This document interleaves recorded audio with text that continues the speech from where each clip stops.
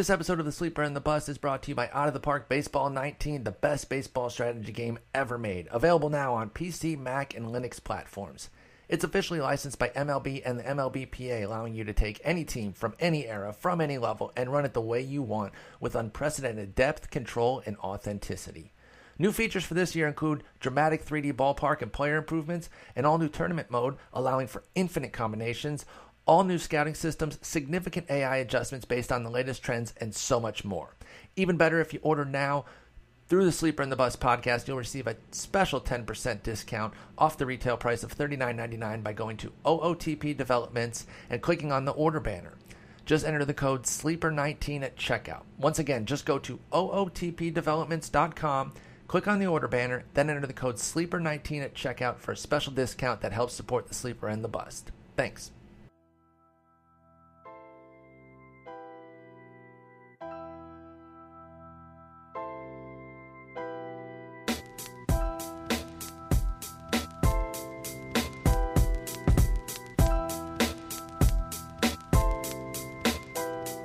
Welcome to episode 526 of The Sleeper and the Bust. It is Sunday, February 25th. I'm your host, Paul Sporer, joined by Jason Collette. Jason, how's it going? It's going. I have new pitches to look at and to write about and to post. It's finally happening. It's all happening now. It's so great. Very excited. Justin Mason on the ones and twos.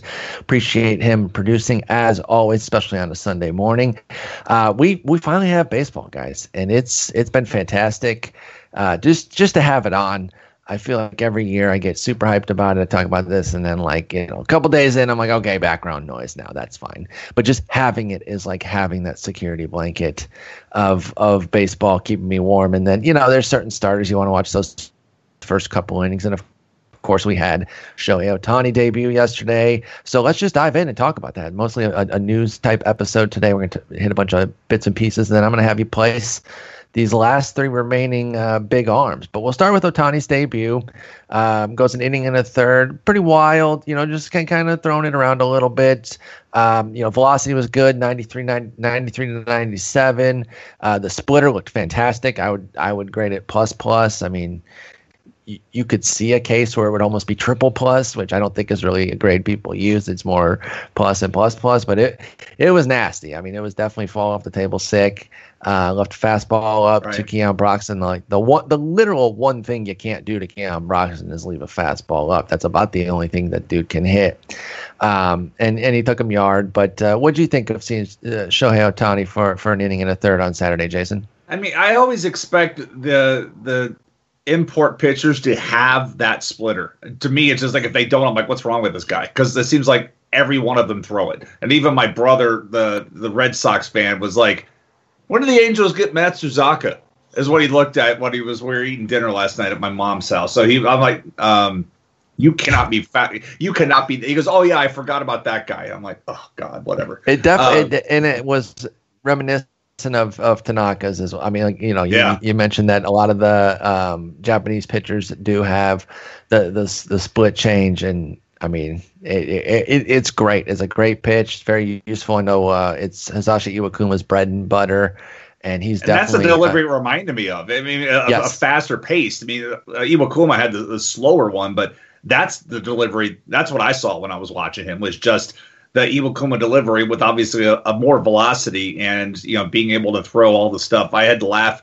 I was watching a video clip of Brett Phillips talking about his at bat.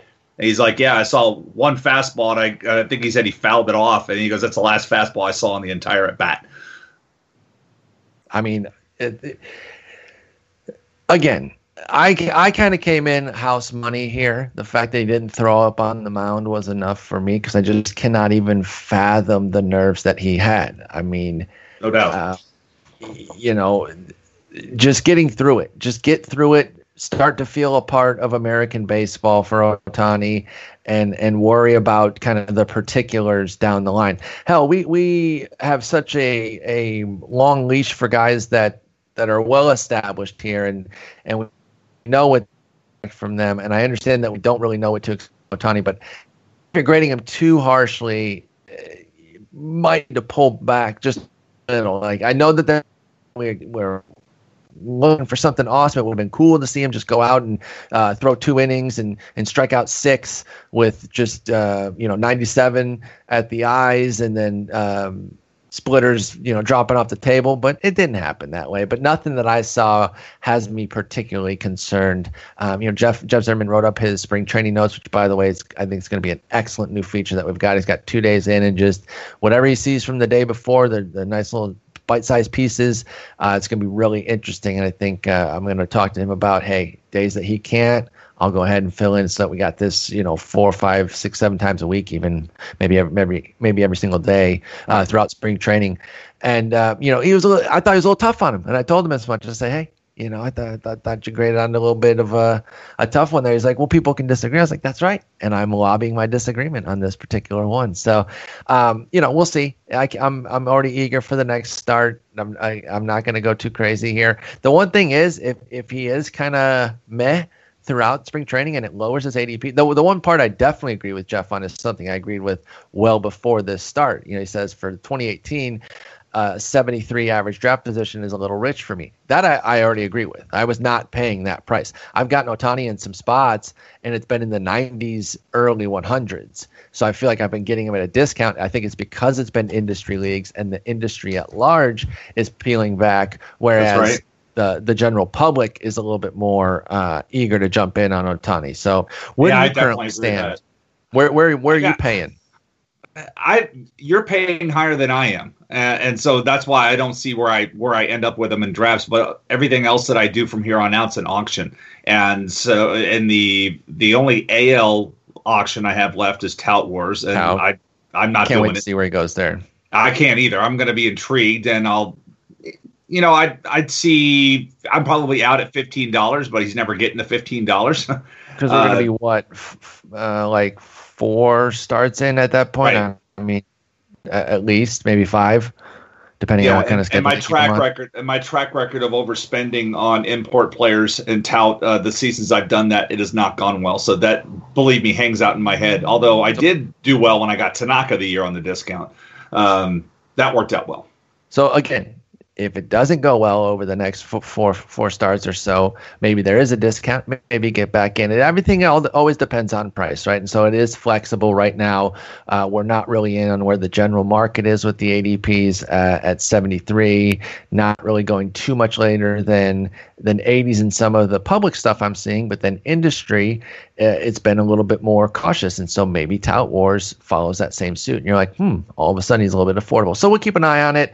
I'm going to brace y'all already. You might get Ohtani overload because we're going to talk about it pretty much every time out through spring and then through his. I think so too. Like I that's why I choose to do it. I'm already going to say that we're going to do it because I think it's worth doing and just kind of. I would say this: if you're sick of seeing LeBron on ESPN coverage, you ain't seen nothing yet. Yeah, we're gonna take that to the next level. So, we may have to get a new producer, but it's gonna be all Ohtani all the time. That's right. Basically, we're gonna have a separate Ohtani podcast, and we're gonna cover his day-to-day life too, like a Cribs audio version. And we're just gonna. Who's gonna be the Brian Windhorst? He's the guy on ESPN that's always covering the Indians. So we need the Cavaliers. So we need somebody on the Fangraphs to be the Brian Windhorst of Ohtani. Or Pedro Gomez when he used to live in San Francisco. Barry Bonds' yes. Yeah. Like he used to reporting live from Barry Bonds' trash can. I'm Pedro Gomez, ESPN. Let's just the Dingleberry out of the way. Yes, here I am. 25 cents. Oh, get out of here. Justin wouldn't even pay 25 cents for Ohtani. What a clown. You're sleep deprived. We both are. Okay, next up, JD Martinez has not finished signing yet. He has not been announced. There's a little bit of a delay. Got to be a little bit nervous for some Boston fans here. It's a signing delay due to a medical issue. I think it's related to the foot. And, of course, he got a late start last year due to the Liz Frank injury in his foot. I don't know if it's something that's cropped back up there. But there's got to be a little bit of trepidation there if you're the Red Sox. Remember, we saw this on a lower scale, of course, because he wasn't the same caliber as Martinez, but with the I don't know why I almost said Jim Napoli. Who the hell's Jim Napoli? But the Mike Napoli deal, when he had a 3-year deal signed, sealed, it wasn't delivered yet, and then they peeled back, and it ended up being just a 1-year deal. So what do you think is going to happen here with Martinez? Are you worried, or you think it's just diligence and it's still going to be good to go, not too worried about it, or are you concerned that maybe the deal gets reworked? It's been almost a week now, or 5 days, right? I think this was announced on Tuesday, because I know I was having a conversation last weekend with one of my godsons, also a big Red Sox fan. I need to pick better relatives. But they... he's like, hey, what's going to happen? I'm like, I said, honestly, as soon as the Humidor news came out for Arizona, to me, that said that JD Martinez was going to Boston. And then 2 days later, when I think Buster Olney was on it first, said something, and then he sends me this text, oh my God, it's happening. So I guess that was Tuesday. I know I was traveling, so it's really hard for me to narrow it down. But the 5 days, I mean, we've seen even Baltimore gets through their medical issues quicker than this, and either moves on or does something. So I'm a bit concerned. Out there. Fair enough. Who bought him in a CBS AL auction at $17 when his status was unknown, just taking the gamble on him, suggests. See, I would only pay 25 cents. I would only pay 25 cents for him. He suggests that he's a little nervous as well. So, I get it, because this has not been a guy who has been particularly healthy in his career. JD Martinez has had injury issues pretty much throughout. He just has the one healthy season. You might, if you didn't have him on a team last year, you might lose sight of the fact that when you hear, okay, he hit 45 homers and was just an absolute stud. Well, of course he played a full season because he hit 45 homers. No, he did that in 119 games because he's absolutely insane. And if you just look up and down, it's since he broke out with the Tigers in 2014, it's been a $123, $158, $120, $119. So 3 of the 4 years has not been anywhere near a full season, but he's so good, gets the job done in the limited time, and he's going to be 30. So, a little bit of concern here. If you have a draft coming up this week, because at this point, drafts from here on out, they can be scheduled at any point. Sometimes you got to schedule a little bit early because, a couple people can only make it at this time. So if you are going into a draft this week, what are you looking at in the mixed league with JD Martinez? Would you be trying to get in on that discount similar to the way Justin did when he didn't have a team yet, or would you be peeling back? Yeah, I would be getting on a discount. I would be more worried if this was an NL and he didn't have the opportunity to DH, but at least he has the opportunity to DH here. And maybe it's a few weeks issue, but I'm not as concerned with him in the American League. So do you see more of a scenario like the Napoli one where maybe they rip a year off of the deal or pull back $5 million or so, pull back some dollars? More so than it actually just being fully pulled for JD Martinez? Yeah, I could see them maybe moving around, maybe taking 5 to 10 million of that and turning it into an incentive instead of a guarantee. Okay. That's fair. Maybe not front loaded is what Justin says. Right. So or we shift that 10 million, maybe take 5 million off this year and spread it over the next 2 years. Something like that. But obviously something's happening behind the scenes around this, because they know what the issue is, and they're just trying to find a happy medium between the risk that they're taking on and the player. Because again, this is a Boris dude. I doubt we get a news that he's not a Red Sox anymore. I'd be really surprised on that. Let's move over to Texas. They've got a couple bits of news right now, small bits, but interesting nonetheless. Mike Minor's still eyeing a starting pitcher role. Remember when they signed him, we of course thought he was going to join their bullpen, maybe as even a potential closer, because they didn't have anything really locked down. And then we heard, no, he's actually going to be pushed back into the starting. Well, not pushed back. That makes it sound like he doesn't want to be, but given a shot to jump back into the rotation, which is where he first appeared as a major leaguer.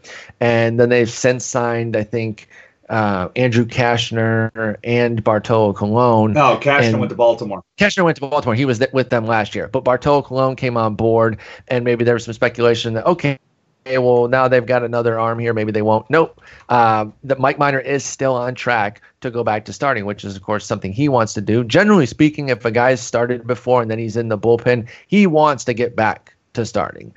Make no mistake about that. So this is definitely something that he's pushing for, but that gives him Hamels, Moore, Minor, Pfister, Bush, Colon, 6 guys there. And Colon's only a non-roster invitee, and no offense, but he also is terrible. So, he shouldn't necessarily be pushing Minor out, even though I'm not super geeked on Minor's prospects in the rotation. But what do you think about Mike Minor going back into the rotation after a nice breakthrough year as a reliever? Can he keep some of his gains and maybe, be a better starter than he was back in the day with Atlanta? I mean, my thing, this whole rotation is garbage. It's bad. He has the opportunity because the whole rotation is pretty much garbage. Hamels is on the decline. Matt Moore, who knows what to expect from Matt Moore this year? I love the gains he made in 16, and he just getting back to your throw-up reference. I'm out. He threw it all back up in 17. Yep. You're trying to push Bush from the bullpen to the rotation. Now you want to do it with Minor. I mean, honestly, they need to be signing more than just Bartolo Colon on the backside. They should be adding more arms to this situation. The problem is, it seemed like all their eggs were like possibly in a Darvish basket, and once they're out of that, they're like, okay, never mind. We're not going to go after anybody else, and we're just going to throw quantity up there and try to win games 7-6 or something like that. But I don't like this situation at all. Yeah, exactly. This is like 1980s Rangers without Nolan Ryan. Yeah, we will talk about that more here in a moment because like I said, we're gonna try to place these last 3 big arms and maybe they're a fit. When it was first mentioned that Minor might go back into the rotation, I definitely pushed back immediately. I was like, no, why? Because I really liked what he did out of the bullpen.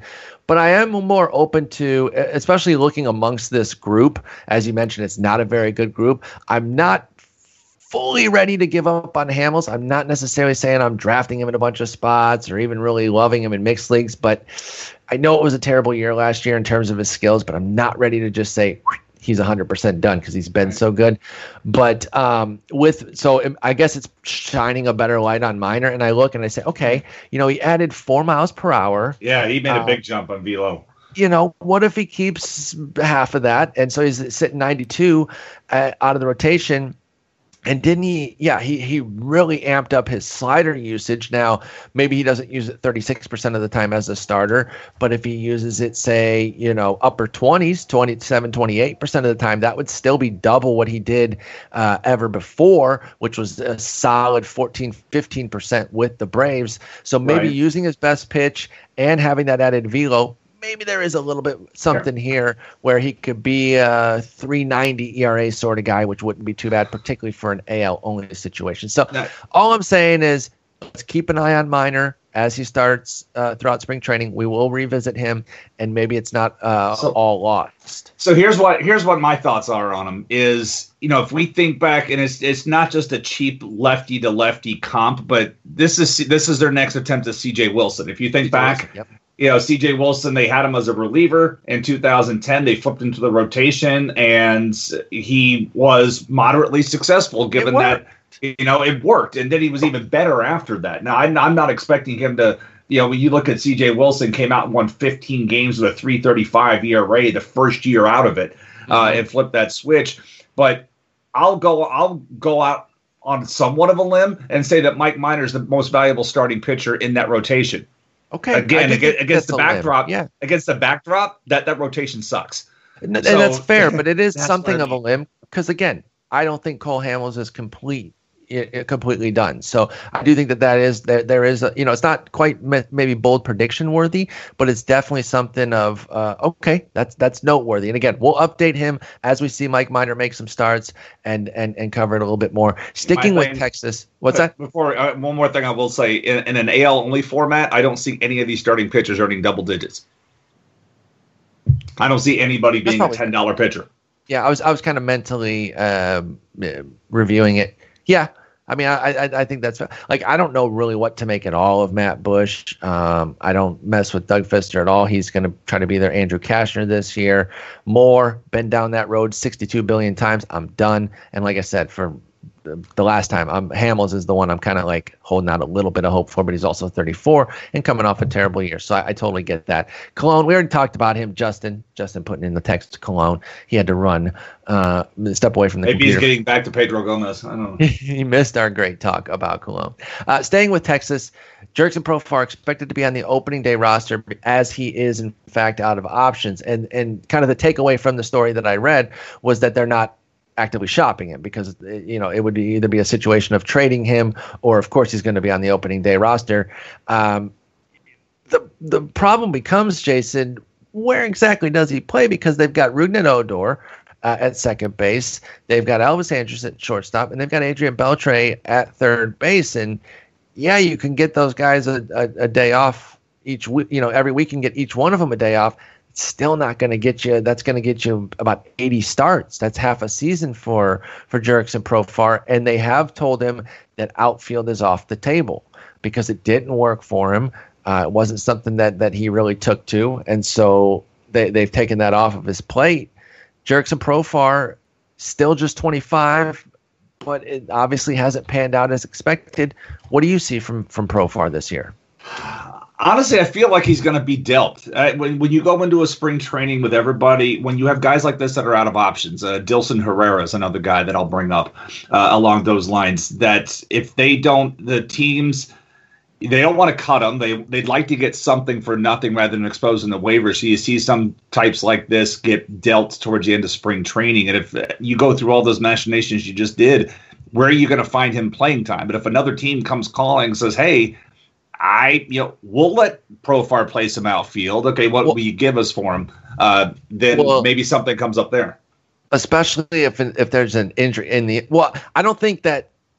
I don't think he wants to go to the outfield though. So I don't think it'll be a situation where, hey, we got an outfield spot for him. Not that Texas would automatically say, well, we're not going to trade him for that. Like, I don't think they owe that to him or whatever. So if he did get traded to a team and that team wanted to put him in the outfield, well, then you're contracted to play there. Then get your ass out in the outfield. He doesn't want to play there though. So maybe an injury to an infield situation, and they come knocking and say, hey, we'll take Jurickson Profar.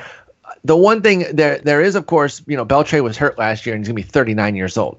So right. I could see that, but then comes in the shoulder and the arm thrown across the field all day, because you're not going to move Odor over there. And of course, you're not going to move Andrus either. So I wonder if the arm can hold up enough, or the shoulder can hold up enough for Jurickson Profar to be throwing from third to first, X amount of times every single game. So I don't know. I'm reluctant to completely give up on him too. Although unlike somebody like Cole Hamels, who's obviously got an amazing track record of being a tremendous pitcher, there's really nothing for Jurickson Profar other than his prospect status. He's been a complete nightmare in the majors.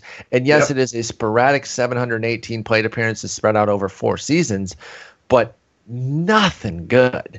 The OPS pluses of these little 4 bits, it's really 2 bits and then two extended samples, and then 2 tiny chunks. 17 plate appearances, 324, 307, 70, and here are the OPS pluses: 63, 77, 75, 35. Awful. That's Add hot. it all up, 71. Maybe he can pitch. Maybe he has to be switched over to the mound. But again, his busted up shoulders, that doesn't really help. Right. I mean, he's a switch hitter. I guess if the outfield was more of a play, I might feel a little bit better. But as much as I want to get excited, I just can't find the avenue. So I think I can't imagine taking Profar. He's like one of those guys that you see as this oasis in the deep league reserves, because you're like, Jurickson Profar, I remember that name. I remember that prospect value. Let me get him. I'm not sure I see enough there to really jump. Jason, what about you? Yeah, no, I agree. I mean, in his current situation, there's just not the interest, and even the most recent reports on him weren't that crazy for him. He doesn't hit well from the right side. Left side is where he's done most of his air quotes damage, but not terribly excited in the situation. I just wish there was a decent report about which players are out of options, because those are the guys that we need, especially if you're doing a single league draft. Oh, there is one. We can call it together. You know what? That's an article piece right there. call it I know together. last year there was a piece, MLB Trade Rumors on March 14th, because I was looking for it, had a piece that said, "Hey, these are the guys that are out of options." I'm like, that's awesome. That's very helpful, because in that single league format, it's helpful to know that, like I mentioned earlier, I have an NL only draft on March 11th. I would like to know which guys are out of options, to possibly use as the tiebreaker, because let's say I do draft Dilson Herrera, and then he gets flipped to the Rangers for something else. Great, I just lost him. Let me write that down. I'm getting my trusty little notebook out here. I think that's great, because you know what? I was actually just talking about something about finding options for somebody tonight on my Twitch stream, and I was like, the Baseball Reference should listen. I was like, maybe Roster Resource does. Boom, went over there, found out that they in fact do. And so, you know what? I'll go through each team and do out of options piece, and I'll try to post it. I'll try to post it tomorrow, but if not, then Tuesday. All right. See, we're out here putting together article ideas. This is fantastic. So the consensus is a no-go on Profar, right? Yeah. Okay. Unless it's a change of scenery. Even in a change of scenery, I'm not super psyched. Yeah, I think that's fair too. Again, because we haven't seen anything at the major league level to really feel that confident. Somebody we are confident about, actually, I don't want to speak for you, but I know I am. I think you are too. Joe Musgrove out in Pittsburgh, having a little bit of a shoulder situation, is going to throw a BP, but I think there will be no breaking balls. So it is a step forward, but he was shut down due to discomfort in his shoulder, and this is his kind of return back. He did spend time on the disabled list last year with a shoulder issue, so this bullpen today is an encouraging sign, but there's a little bit of nerves here that he's hurt. I will say this, though. It's already kind of baked into the price. He's so cheap that even with the injury concern, I'm not really moved. It's not like he's even going top 200. He's top 300 right now. So I feel like I'm still going to be okay even with the health concerns here. What do you think about Joe Musgrove having a bullpen for his shoulder? We liked Musgrove last year when the velocity came in, and it wasn't just bullpen. I mean, his couple of starts when he came back when he came back from the minors, showed he had made, and this was something Billy Vino had talked about with you guys on one of his last appearances, was that he had made some mechanical tweaks. Yeah, some dude keeps texting us. It's like, I can't block him either. It's really annoying. But he had talked about he had made some mechanical tweaks while down in AAA, and that's where the velocity really came from rather than the bullpen. I want to see that play out in the middle of the season. I'm hoping this is just one of those stories where you've just started your work after a layoff, and now your shoulder's a little bulky. But I'm not interested in Musgrove if the velocity is down. I want to see it back up, because when it was down, it just wasn't that effective. It was way too many disastrous appearances, and this is somebody who owned him in a couple of leagues last year, just trying to believing in the stuff. So honestly, I want to see radar guns, and that's really my frustration part so far is the broadcast that I've seen on TV. Nobody's putting radar readings up. I was trying to watch the Rays and Red Sox yesterday, and Jacob Faria outing did not go well, and but I couldn't tell. It looked like he was throwing slow, but I couldn't tell. And unfortunately, those are a lot harder to get out of Florida than they are in Arizona. I know that Brooks Baseball is usually able to capture some stuff out of Arizona. Yeah. It's better set up, but Florida seems to be devoid of it. So we're kind of flying blind outside of reports from scouts and whatnot. So we'll try to keep an eye on certain stuff like that. And Musgrove's definitely another guy that we will monitor, because I really do like him. I like the whole thing him in the past too. With Pittsburgh, it's, NL only plays. I'm curious about Musgrove. I liked how Chad Kuhl ended the season. We took him in labor. Ivan Nova's talking about bringing back his slider this year. I got that on the new pitch. Go to the new pitch tracker and read through bats, dude. Just have a 20% strikeout rate, and I'm fully back in on Nova. Like, I was hyped on him last year, and it didn't end up poorly because he wasn't expensive, but I still feel like it could have been like a total gem, like a mixed league gem, if he just misses a few more bats. 6.3 and I think that's a 17% rate just doesn't translate these days. Trevor Williams on a late dart is not bad either. So I'd like I like those guys, and we've been picking them up. I know I've seen some of your drafts, some of the one we did together, and different things. But that staff intrigues me. Now, offensively, it's a different story with Pittsburgh, but that staff intrigues me. I completely agree. So we'll monitor that as well. I know a lot of this is here's a little bit of news now, and we'll continue to monitor it. But hey, that's the way it is. We're 3 days into spring training, and that's the way it's going to be now. Buster Posey been held out with a minor ankle injury. I'm not so concerned about that, other than to kind of let people know, because I know some of this stuff can slip through the cracks for people. And so when it's a superstar having something like this, I definitely want to make it known. But I'm kind of curious of how you're attacking catcher as a general thing with Sanchez, Posey, and Contreras being at the top, and then kind of the rest.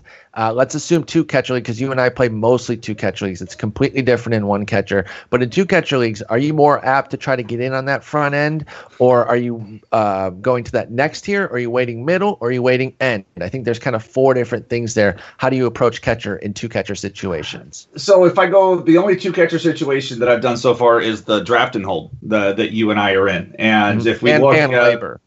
And mixed labor. Yeah, and labor, but we had the same opinion. There really wasn't much difference there. We didn't go after one of the super high guys, but I'm going to pull up my catcher. My first catcher didn't happen until late, and that really wasn't by design. Like, my first catcher was Christian Vasquez in round 19, and then I took Russell Martin in round 23 because I was like, he's falling this far. I almost took Martin in 19. And then he just kept falling and falling. I'm like, okay, I guess I'll take him now. Yeah, but I remember a few other times that I had been sniped on something, and I was like, oh well, I lost that guy. Like, I remember Beef went in round 13. I would have taken him had he made it back. Round 12. Had he made it back to me, I would have taken him. Luke Roy went the pick after me that round. So there were a couple times I would like to get out of the first 12 rounds with a catcher. I'm not crazy about a Vasquez Martin combination in a 15-team mixed league, but it's what I ended up with. But I'm usually trying to get that catcher in round 10 to 13. I'd like to get one. Yeah, I'm with you there. And again, we had agreement. That's why it was pretty easy for our labor team. We took Evan Gattis in the 9th, and then Austin Barnes in the 15th. And he's actually gotten some bad news himself with the shoulder, and we already know that he's not going to be the primary catcher right now, but there's a second base avenue for him. I'm actually obviously, if the shoulder's all right, that's a big key. But as far as this news not being great for him, it's not the end of the world for me, because let's lower that price. Let's go ahead and bring that down, so that I can continue to get him in the teens rounds, and then the later teens, the better. But I'm totally with you. I'm not averse to like a Sanchez or a Posey or even a Contreras in the right situation. But then if I don't get them, I'm not getting that Yadi Molina, Salvador Perez. I'm skipping that second tier, and then I'm jumping to the Castillo Beef, which is Wellington Castillo, for those that don't know. The Gattis Ramos Beef trio is one that I'm really honed in on, trying to get one of those, and then a flyer for the second guy, but also not the last guy. I'm not trying to get Chance Cisco, or honestly either one of the Flowers, Suzuki. I know they had the perfect platoon season last year, but betting on that to happen again, no. I'm more apt to get like a Tucker Barnhart, who's just guaranteed playing time because he's a great defender. To go with a guy like a Gattis or somebody. But I think that's how I'm mostly approaching it, is kind of working in that middle. I don't want to be the last guy getting stuff, because dollar days, back end round catchers are generally negative propositions. But I also think that the high end is a little too expensive for my blood. Yeah, I mean, even at the highest end, when you look at Sanchez, what do you go, 16th in labor? Yeah, and he went in the draft and hold we did. He went 29th. We had one chance at him. Our first round pick. That was our only chance. Yep. And obviously, Dr. Roto, I remember hearing Dr. Roto saying that he liked the guy, and when he looked at what he was going to do a catcher, that's why he took him there. When he looked at his other plans. But with Buster Posey, I wouldn't spend 25 cents on him after what I read this morning. Here's his exact quote. There was an article by Jerry Krasnick about, while the rest of MLB goes young, the Giants are doubling down on players in their 30s. And here's Posey. I'm very happy to be part of an organization that's doing that. I thought about it when the Rays designated Corey Dickerson for assignment after he hit 27 homers. I'm glad I didn't get drafted by the Rays. F. Buster Posey. Oh, F. Buster Posey. I hope the team wins 70 games. Salted. And I hope his ankle has to get amputated. Oh, no. Oh, no. The Sandy Casimir of the Giants is going to be swanging on you. Oh, my goodness. That trade's going to be working out real. That deal's going to be working out real well. Sandy's going to have to he's going to get that Justin to wear that shirt and send a picture to Sandy. Buster Posey just shanked himself and his team. My goodness. Yeah, Grant Brisby is going to be listening. Grant, if you're listening to this, you fire a shot on Jason. Don't you dare let him talk about your beloved club like this. However, I also agree with him. F the Giants for 2012. Screw you, Pablo Sandoval, you bastard. All right, let's play some pitchers here. We got 3 studs left. We got Jake. Well, studs relatively speaking. They're flawed. But they're really good pitchers. Jake Arrieta, Lance Lynn, and Alex Cobb are left on the market here. Again, all 3 quality arms, and they don't have spots yet. Let's place these guys. Let's start before we place them, honestly, if they don't get into a camp by this end of this week, I don't see how they start the season. Right? You think about maybe they're doing their thing at the free agent camp in Bradenton or whatever, but maybe a simulated game or a pitching a game with everybody else. But you want to face real live major league dudes, and they've already missed that one opportunity, so they're going to miss another one.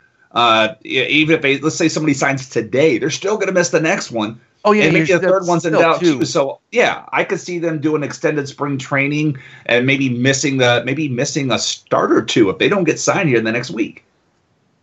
So keep that in mind. Again, if those of you having early drafts, you might be getting these guys at a discount, but make sure that there is, like, if you think, okay, I'm just using examples because I actually don't know his ADP offhand, but let's say you think Jake Arrieta is a 7th round guy, and then you get him as a 9th round guy, and you're like, that's a good discount. Maybe you need it to be 10th or 11th to account for not only the discount of him not having a team yet, so it's up in the air, but also the fact that he could miss some regular season time. I think you make a great point that these guys might not be ready. So that is very valid. He's 97. He's 97 at ADP and overall for pitchers. I can't break that down by starters and relievers, but he's 97 right now.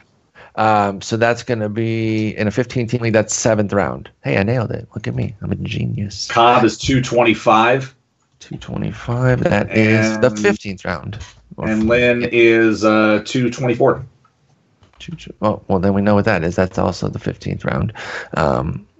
I like both those guys. They're pretty cheap. I like that. But obviously, Arrieta, he's going much higher. He is the better pitcher of the 3, the best pitcher of the 3.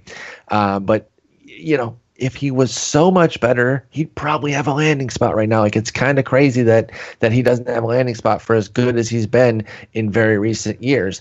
We just got Yu Darvish signed, so maybe it's asking too much to have these other guys signed. But it's like, they've got interest, but I think Arrieta specifically has had plenty of offers. He's just holding out for something that he's probably not going to get. But let's start with him. The John Paul Morosi piece that I will link in the show notes mentions the teams that he had a source tell him on Saturday night. These are the teams that have kind of checked in on these guys: the Brewers, Yankees, Phillies, Rangers, Orioles, and Nats. And that makes sense. And if you got teams beyond that, by all means, include those as well. But if you want to keep it confined to these teams and place them amongst these 6 teams, then we can do that as well. But Jake Arrieta, what is your outlook on him for 18, and where do you see him going? All right, so let's immediately cross the Nats off that list. There is no effing way he's going to Baltimore. Wait. Not the Nats. I'm sorry, the Orioles. The Orioles. Okay. Sorry, because I want to say he's going to. Yeah, I want to say he's going to the Nationals because we always know. When you said that, I was like, he's going. Yeah, that's where I think he's going. Yeah. No, I mixed my story up because there's no effing way he's going to Baltimore. There's no chance. When you have a Boris client who's been sitting out there forever looking for the deal, they always tend to go to Washington and Detroit, and we're out of that game anymore. Yes, but when you look, but here's the thing that complicates this thing. According to Baseball Reference, next year Scherzer and Strasburg make a combined $80.4 million. What the frick? Scherzer is at 42. Remember, they had those backloaded deals. 42. I thought they backloaded it to like when he's not pitching, like he's almost like Bobby Bonilla it up. It's just money on this deal. I don't know how it is, but that's how they have the money committed to this on paper. Now, it's probably backloaded across, but I guess for whatever. But I'm looking at BREF, and they've got the future payroll in 2019, 42.1 Scherzer, 38.3 Strasburg. Now, it may be pushing out, but that's just what it is on paper. I think there is some deferrals there. But either way, I don't know how they have to keep it on. I don't know how it can to get the salary cap. That's not the luxury tax. That's kind of where I'm getting at, right? Yes, and that is an interesting point because I don't know either. After that, you've got Zimmerman at $18 million. Good God, Adam Eaton at $8.4, and that's it for their committed contracts. I mean, it makes sense to put Arrieta here because I've already said where I am on Gio Gonzalez and Tanner Roark this year, and that's down. You look at their fifth starter projected right now is Cole. It is. So yeah, AJ Cole, a former prospect. To me, this is where he's going. Yeah, if I'm looking at the regression from the Roark and Gio, you've got the other two. I mean, it would be just disgusting what they're able to do, but I just don't know how it counts against a luxury tax and where it all fits in. It's just, to me, this is where he is going to end up.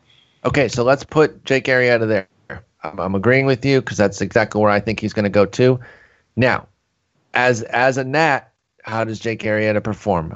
Would you be excited? Would you move him off of that ADP upward? Would you say 97th overall? Would you want to top take 100 right now? I mean, as a Nat, he's going to get the Marlins a couple times, which is nice. But that's really the only layup. I mean, the Mets are looking a little better. The Phillies, don't get me wrong. I've been among those hyping the Braves, but that's betting on the come. Like they're not yet a team to be feared on.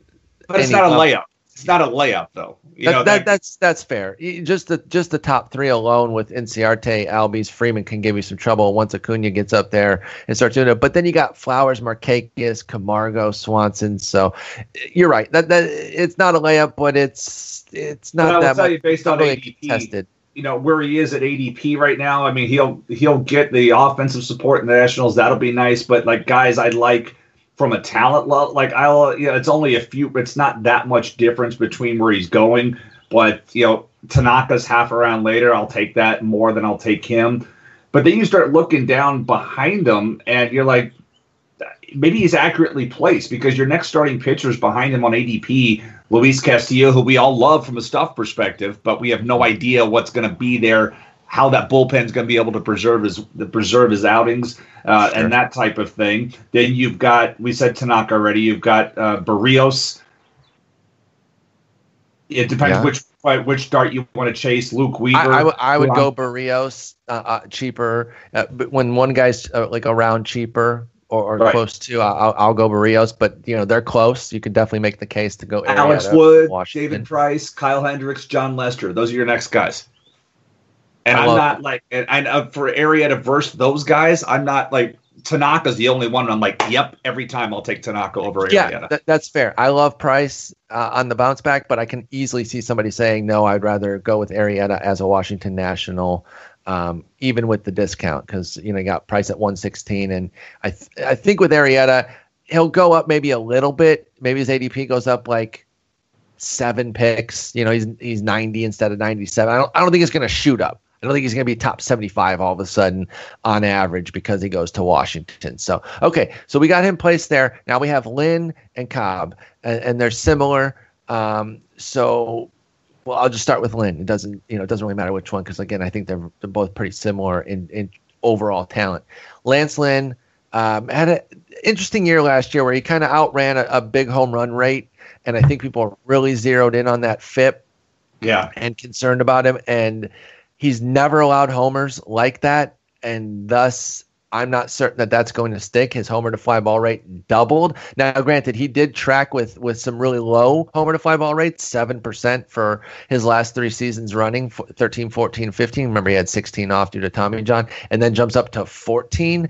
And I know that obviously home runs were a big thing across the league, so it all kind of fit. I'm way willing to say that this 4.82 FIP is too high. That's not how I'm projecting him at all. I still think he's a mid to upper threes ERA guy. But where do you have Lance Lynn going, and what's your 2018 outlook? I mean, I like him quite a bit. When you think about the last thing that comes back when you come back from Tommy John is your command. So that's where I'm writing the home runs off to. Because, again, you look at his track record for year after year after year, this wasn't a problem. Last year, it became a problem. Could it have been the way the league is changing? Maybe, but I'm also going to give a big chunk of that to getting your command back, first year back from a Tommy John surgery. When I look at where to place him, I know that, friends of ours like John Bonas, Aaron Gleeman are talking about the Twins are done. I don't think the Twins should be done. I would put him in Minnesota and take a chase there because, yes, they did sign Anibal Sanchez. Barf. But they're looking at a chance that they've got a legitimate shot at a wild card, if not competing for their division. I think that's a little high on Cleveland, but you can't. Gibson, Mejia, and Sanchez, and I like Mejia, but I'm not a Gibson believer. I'm certainly not a Sanchez starting rotation believer. And yes, they did pick up Jake Odorizzi, but they have him as a 2, and that's a 4. If I could. They need to go get one. Go get one of these 2 guys, and I think Lynn would be the guy they should go get. I fully agree on every point you made, except for not even except for, because the Sanchez thing, it's so easy. Like I can't push back and say, how dare you besmirch the great name of Anibal Sanchez. If I could turn off injuries, which obviously we can't, but if I felt like he was going to have a modicum of health, I still think there's a little something in there, but that's flyer as hell, and they're kind of relying on him. So I totally agree with you there. Losing Santana is such a big blow. If they still had Santana, having bringing in Odorizzi, and then you're going Santana, Barrios, Odorizzi, Alberto, Gibson, that's a 5 that's okay. But losing Santana for 2 months, then you don't know what he's going to be like when he comes back. That's a situation where they need to be aggressive here. So I think that they should get at least one of these 2 guys. I would prefer Lynn as well. And I make the same story about Milwaukee, and this is where Milwaukee with Cobb. You look at the. Are you going to put Cobb there? This is where I want to put him because you look. They were in on Darvish. So were the Twins. Neither of them got him. And you look at that Milwaukee rotation. Regression with Anderson has to be coming. I like Shashin. By the way, I've got a $12 Lance Lynn or a $6 Shashin in my NL only, and I've got a turning keepers next week. Right now, I'm looking at that $12 Lance Lynn if he signs somewhere. I don't want him to go to Minnesota, but it makes a whole bunch of sense. I would prefer him to go to Milwaukee. But then they got Zach Davies, Gallardo, Miley. Both of these the Brewers more than the Twins need this because I like the Brewers offensively, and I think they're another pitcher away from really making a nice push this year. And they don't have a Barrios, right? And they don't have one coming up either. No, they don't. They're not. Justin said the Brewers need all 3: Arrieta, Lynn, and Cobb. Let's get it done. Honestly, there doesn't seem to be another home for these guys. When you look at everybody else is pretty much done with what they need. Texas. We did talk about Texas, and Texas could use one of these 3 as well. But I think if they get like Lynn or Cobb, like it does move the needle because we talked about how we don't really love it, but I don't think it moves the needle enough. I think they need to be Arrieta or bust, to be honest. Yeah, but even adding one of these guys does not improve Texas's playoff chances to me. Not like it would for Milwaukee and Minnesota.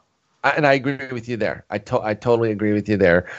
So that makes sense. And Justin also mentions Philly. They were mentioned on this list too. It was Brewers, Yankees, Phillies, Rangers, Orioles, Nats, and Philly would be an interesting one for Arrieta. They've been talking kind of like it would almost be kind of their Hosmer deal. Again, a team on the rise that has a farm system that's saying, hey, we're going to be something here very soon. And they sign a couple veterans. In their case, it's 2 guys, Santana and Arrieta, kind of equaling the Hosmer deal that San Diego did and saying, we're signing a couple impact veterans to lead our clubhouse. What do you think of Arrieta if he went to a Philly? Let's take him off the Nats for a minute, even though that's where we both like him. What do you think if he went to like a Philly? Would you be interested in that? Not my favorite ballpark for him to be pitching in. Fair. I would like him less. I would like him less in Philly, and I agree. I mean, the money wise, it makes sense because the only big contract they have is Carlos Santana, and that one's controlled. Everything else is wide open. Yep. But yeah, I'm not as crazy about him there. I mean, it works. but I much prefer him in Nationals. I mean, to me, that's like a 15 to 20 pick difference. Okay. That's That's like fair. a round. It's like a round and a half of value.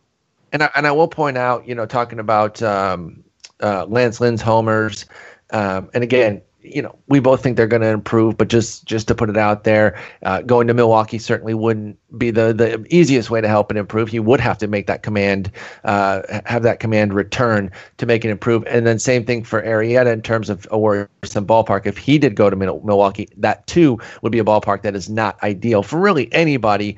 But I also still think that Arrieta, if he went to Milwaukee, if they ponied up, that'd be good. Well, I think Cobb would be the best fit for Milwaukee. If Cobb could get his changeup back and get back to the big ground ball rate, that would be beautiful. Yeah, I had to laugh at Philly as I'm looking at their payroll. A team's rebuilding when they have exactly 0 Boris clients on the payroll.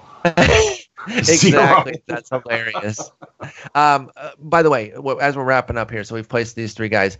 Two quick questions. One, where are you putting Mike Moustakas? And 2, to fulfill Ray's corner, to piss people off, do you think that they make any more trades of substance, not isolated or not fringe moves of a 24th guy, but like basically what I'm talking about is Kiermaier and Archer. Right. God, where am I going to put Mike Moustakas at this rate? It's so crazy. Kind of have to agree with Justin. He says, yeah, but I'd have problem putting him in St. Louis because that means Carpenter goes to first base and then Jose Martinez gets put on no man's island, and that'll suck. That's true. Well, yeah. How can they let that? How do you let that bat that showed all that potential last year go into that kind of reserve capacity? Maybe that's that's a trade. I told somebody the other day I would love for the Rays to flip Alex Colomé for Jose Martinez. Oh yeah, that'd be really interesting. I don't care how old he is, just let him hit. Here's the thing. What if St. Louis is as worried about Carpenter's shoulder as you are, and so then they do want to get him at first and protect him? And Justin also points out that they've never really been super fans of Colton Wong, so Carpenter could go to second. So I don't even think like it would automatically cut off a Mike Moustakas to St. Louis. I don't even think it would necessarily cut off Jose Martinez because of a couple other scenarios here that we're mentioning. So I do think it's a path. Another one would be Atlanta that I keep hearing on maybe even just a pillow contract, if not like a more of a 2-3 year deal, as almost their sort of move of another team rise. Hey, we've got this veteran who's been around the block. They already have one with Freeman, but you can have 2. You don't only have to have one guy who's been around, and they've got other guys too. It doesn't always have to be like this locker room thing, but it's a couple guys that kind of get that boost going too with all these young guys. Do you have any love for Moustakas in Atlanta? I think it's okay. I mean, they definitely have the room for it if they want to go ahead and make the payment. It's not going to be blocking anything. I think one of the things that seems to be is that looming. It's like next year's free agent class. I think if next year's free agent class didn't include Machado and didn't include Harper, then somebody would have already made a move right now. I mean, the Yankees are an obvious thing when you look at them. They've got some musical chairs. They just added Brandon Drury, who I like quite a bit there this year. He's a guy. He's a guy that he spent this winter with the guys that worked on Chris Taylor and JD Martinez for launch angle. That happened this year. You look at his batted ball profile and just go to Baseball Savant and put in his line drives and his fly balls and put that overlay on Yankee Stadium. He's got up to more 5 home runs. So he went.